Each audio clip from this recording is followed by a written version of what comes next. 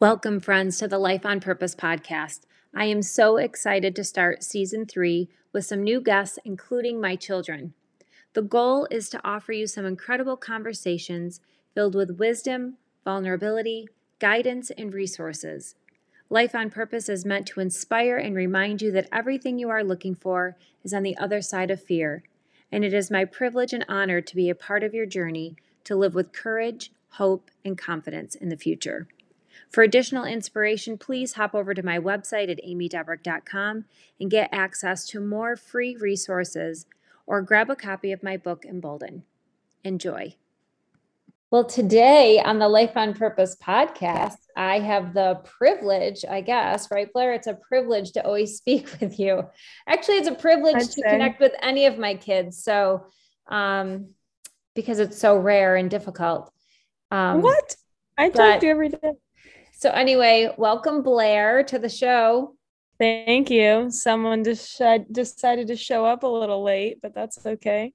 Well, I've been here. You've been waiting for me. Well, I'm trying to multitask over here. And I'm sure at any time while we're having this conversation, your younger brother is going to come flying through the door at the worst time. This morning, I was doing an interview and I gave him a heads up and said, "Oh, I'm going to be on, can you just get yourself ready, get your room cleaned up and, shower while I'm doing that." And all of a sudden I hear the toilet flush from the, the one day for everyone else. The one day I didn't wear my earphones. So, you just never know what you're going to get around here. That's true. So this is going to be our first. Of course, I wanted to have all of you kids together, but that is extremely difficult with all of your schedules being completely opposite. But this is going to be our first one for the new year, of where 2 weeks ago, I will have aired Alicia Michelle's podcast episode. And then we are going to dive in a little bit deeper on that topic, more relevant to your experiences, your age, what you've seen, what you think about the topic, and all of that. So she had talked about self-sabotage, which I think is kind of relevant for everybody at some point in their life. And so that's what we're going to discuss today. And you being a science person, I don't want to say science nerd, but I mean, it is what it is. I thought you would be a perfect one for Alicia's because she is a neuro coach, already kind of has another extra layer to self-sabotage and how that affects people in their mind and, how things spiral out of control. I mean, I know you and I can't relate to that. We just take things at face value and we just roll with it. But for anybody else, very good at change. Sure. Yeah, we're so good at change. Not that, So anyway, on the topic of self-sabotage, first, what did you think of what she had to say? I thought it was really interesting when she was talking about self-sabotage is kind of like one of the brain's automatic responses that we kind of develop ourselves, is like a way to protect us from whatever our brain is perceiving as, unsafe or scary or unknown or whatever it is. But instead of it just being in situations that are actually unsafe, it transfers into other things. And then that's kind of when our brain triggers the self-sabotage process in situations that aren't really necessary, which kind of happens to me every day. So I thought that was interesting. Well, what do you mean happens to you? Like, give me an example. Well, it happens. I don't know. I think, for me, I think the times that I self-sabotage something, it's the same kinds of things. If it's something new or something I haven't done before, especially if it's something I'm going to do by myself. And it's just something that's unknown, like I don't really know what to expect, then my brain kind of tries to find ways for me to get out of it. So then I can just stay in the same, kind of schedule of stuff that I do know, and I don't have to go out and do something that's scary or unknown. Or I can relate in a small way. So yeah, which I think everyone has, I don't know, I guess different things that freak them out or scare them, or they might not, it might take them a little bit longer to come around to. But yeah, I think it's pretty relevant for everybody. I agree. I thought it was really interesting how she talks about how your brain puts you almost in this protection mode. So it's kind of like at first just doing it like out of your own protection, like, oh, that's not going to feel good. But even if it's not something dangerous, like, well, it reminded me of irrational fears, because it's like the same basis for when you have an irrational fear, your brain goes into that fight or flight mode, even when it's something that's completely harmless to you. Like people who are, I'm kind of afraid of spiders. So come on. A decent amount, but it's not rational. I haven't had any traumatic experience with spiders. There's someone that I've known. I haven't had any like somebody get seriously injured or something, but I like physically jump and panic and start sweating if one like is on me or something. And it's as though like I'm in some sort of serious danger, even though I'm not. But I don't know, your brain it just, kind of puts you in that fight or flight mode. So it was reminding me of irrational fears a lot. So I thought it was interesting because I think they kind of have the same basis. Definitely. Although at one point you thought you were, had something had happened to you with a spider by just me having you clean your spider webs out of your room. Okay. And that was like a torturing moment, just FYI for anyone listening. That is not a torturing moment. I don't deal very well with spiders, especially if they're like higher up than I am. I don't know what you're going to do someday. I'm not going to be able to go to your house.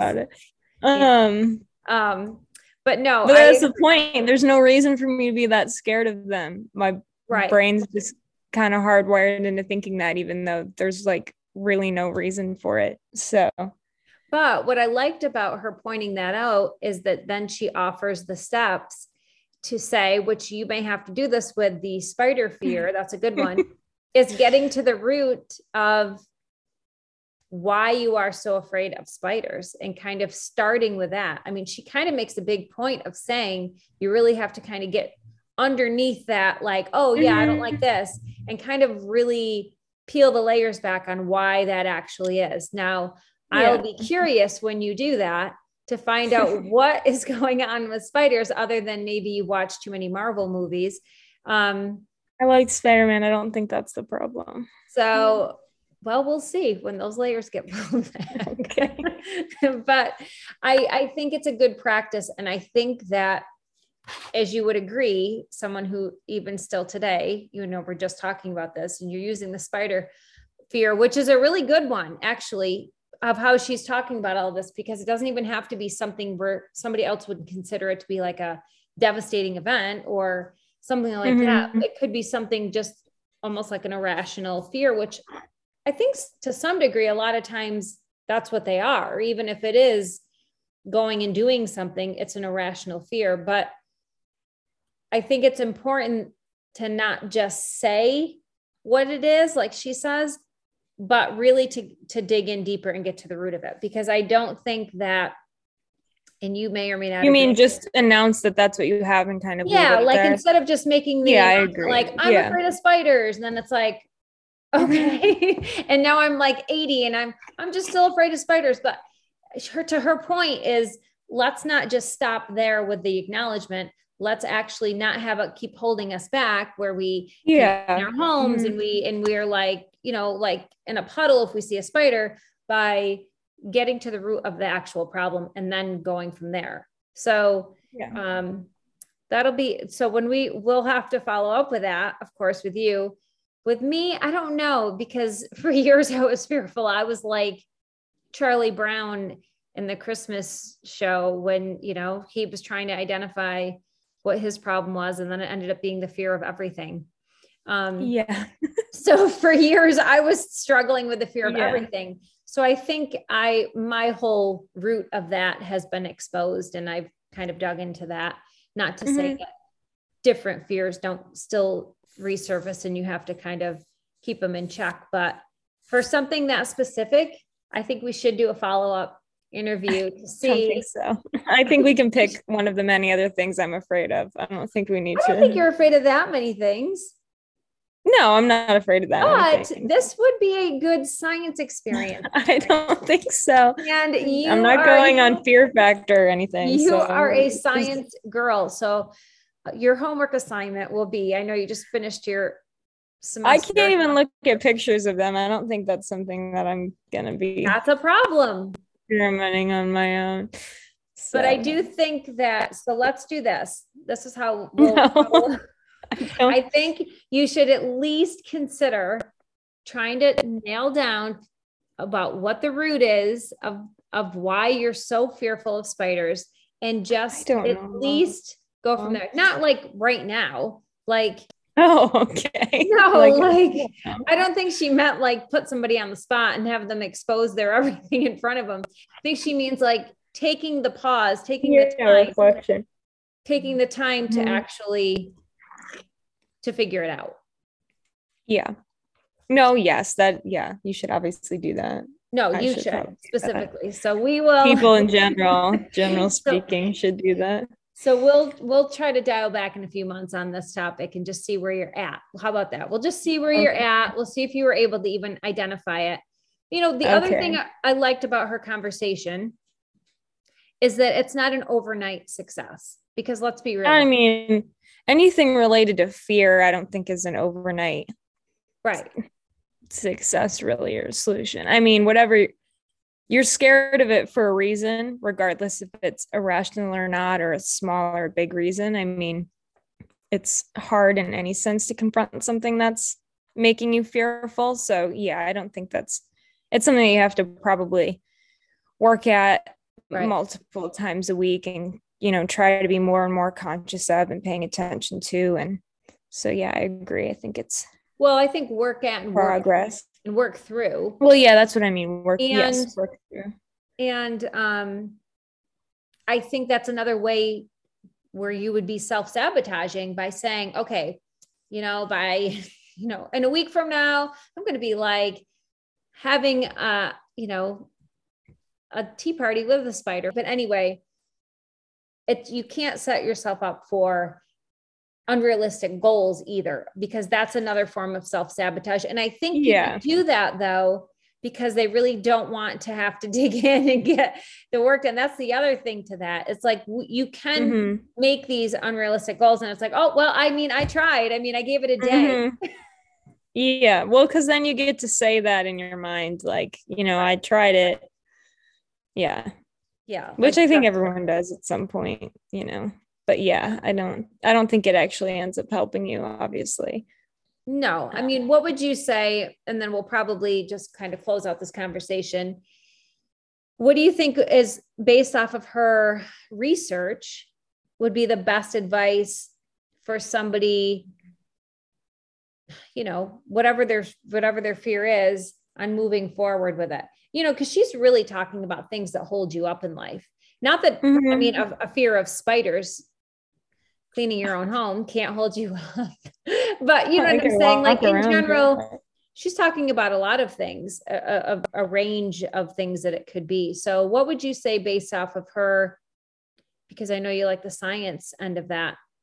Well, I don't know. I just think, well, like people my age, I think, like a good first step. And relating to your age group, like where do you see that happening a lot? I just think we're in a very, I don't know, I think my age group is a really like transitional period of life. Like there's I know a lot of people that are around my age group, but we're all doing like a lot of different things, or all of our lives look pretty different. So I think, you know, once you graduate high school and you're kind of in that 20s range, you know, there's just a lot of unknowns and kind of like a lot of paths that you can go down. And I think can be overwhelming and scary, especially if you maybe had a path planned out. Like when I kind of went to school, I thought I had, a path planned out that I was working on, so I didn't think that that was something that I had to worry about because I thought I already had something to work towards. And then obviously I changed my mind because also when you, I don't know, I think get out of your high school, you see that there are a lot more opportunities. And then that's scary, deciding if you want to change and do something just different and maybe risk wasting time that you've already spent on things. So I think there's just a lot of unknowns, and I feel like our lives are kind of changing a lot when you're in this, like your early 20s or any period in your 20s. So I think just maybe trying to start with something small, or if there is something that you keep sabotaging, sometimes I think, or, I think for me and what I think she was talking about, we don't necessarily know why. Like, it's something that's hard for you and it's something that you're scared of, but why? So I think starting with that is probably right the best piece of advice, I guess, especially for me. And I thought that was a good point when I was listening to the conversation you guys had. Because even if I think you push through it and maybe do something that scares you, I don't know if it's still necessarily, it won't be resolved in your mind, and things may come up like that again. And then every time it's like this really, scary, anxiety filled process for you, maybe until you figure out like what it is that's making it so hard for you to do. So I think the why is probably most important, even if you're just like verbally talking to someone about why it's freaking you out or causing you to, sabotage it or not acting on it, or writing it down in a journal or anything, I guess. Yeah. No, that's a good point. Because I know when you had changed your major, you were definitely self-sabotaging before you actually changed your major, but I don't know if you really, I mean, you may have consciously thought that, but I don't know. But your underlying fear, I think you would admit, well, you did when we wrote the book at that point, or I mean, after the fact, not at that point, was the fear of telling Dad and I that you wanted to change your major and feeling like you were going to let somebody down. And I think that there's a lot of that with different things, because you don't want to let people down. It could be, it doesn't have to be like changing your major, but it could be like holding you back instead of moving forward. But so I mean, that's kind of a good example of where you were kind of self-sabotaging without realizing it, just in the sense of you had realized that probably wasn't the path you wanted to go on, but you were just afraid to tell us. So instead of just, I didn't handle it really the best way necessarily. I think that's pretty common. I think that's just this particular situation, but I think that's what happens. We don't handle things in the appropriate way because we're not actually handling the direct issue. We're kind of maneuvering around it. And so then what happens is, it's like, like when you kids are little and, if I'm upset with something else, but then you take it out on somebody else, you know what I mean? Yeah. If I'm annoyed with somebody else's kids when they're playing over here, but then I would take it out on new kids, it was kind of like a transference of my whatever.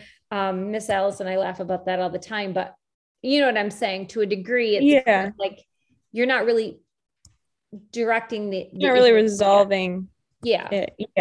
That's what I was saying too. Like, even if you do, like, even if I don't know, I ended up telling you and Dad, but I didn't really work through kind of what I was afraid of. So I had already kind of sabotaged some things that I probably wouldn't have if I had, figured out kind of the root of what was making me, scared sooner. But I think that happens for everyone.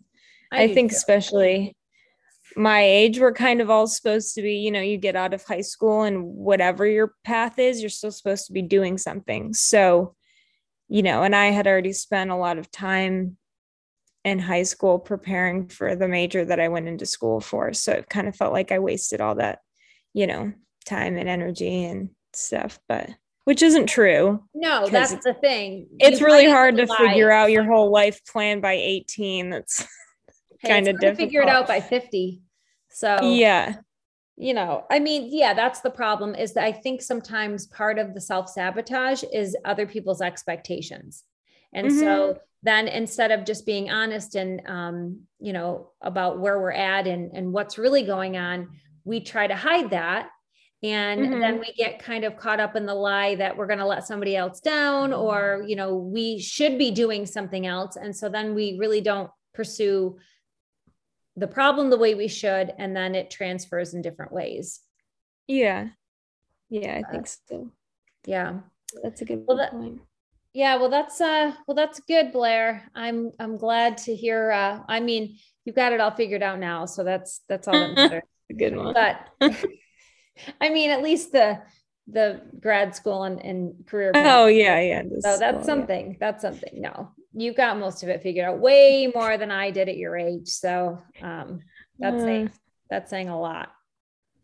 Now, your brothers that you're living with, I don't know. They'll hopefully be on the next episode, and we'll see. But getting the three of you together, it's like I live with the Three Stooges right now. That's what it feels like. yes. But, well, yeah, and your adopted brother Patchel, who's your brother. Yeah, it's just living there. Me and the Three Stooges. Yeah. Well, when you're home, we'll do another episode with hopefully the four of you. We'll get Addie in here as well. But well, thanks for being on today. It was fun talking to you.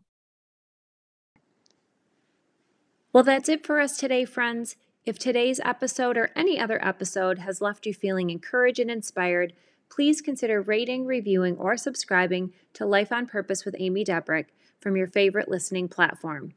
The mission, as always, of Life on Purpose is to meet you where you are, but not leave you there, and let you know that although fear is normal, courage gets the final say. See you next time.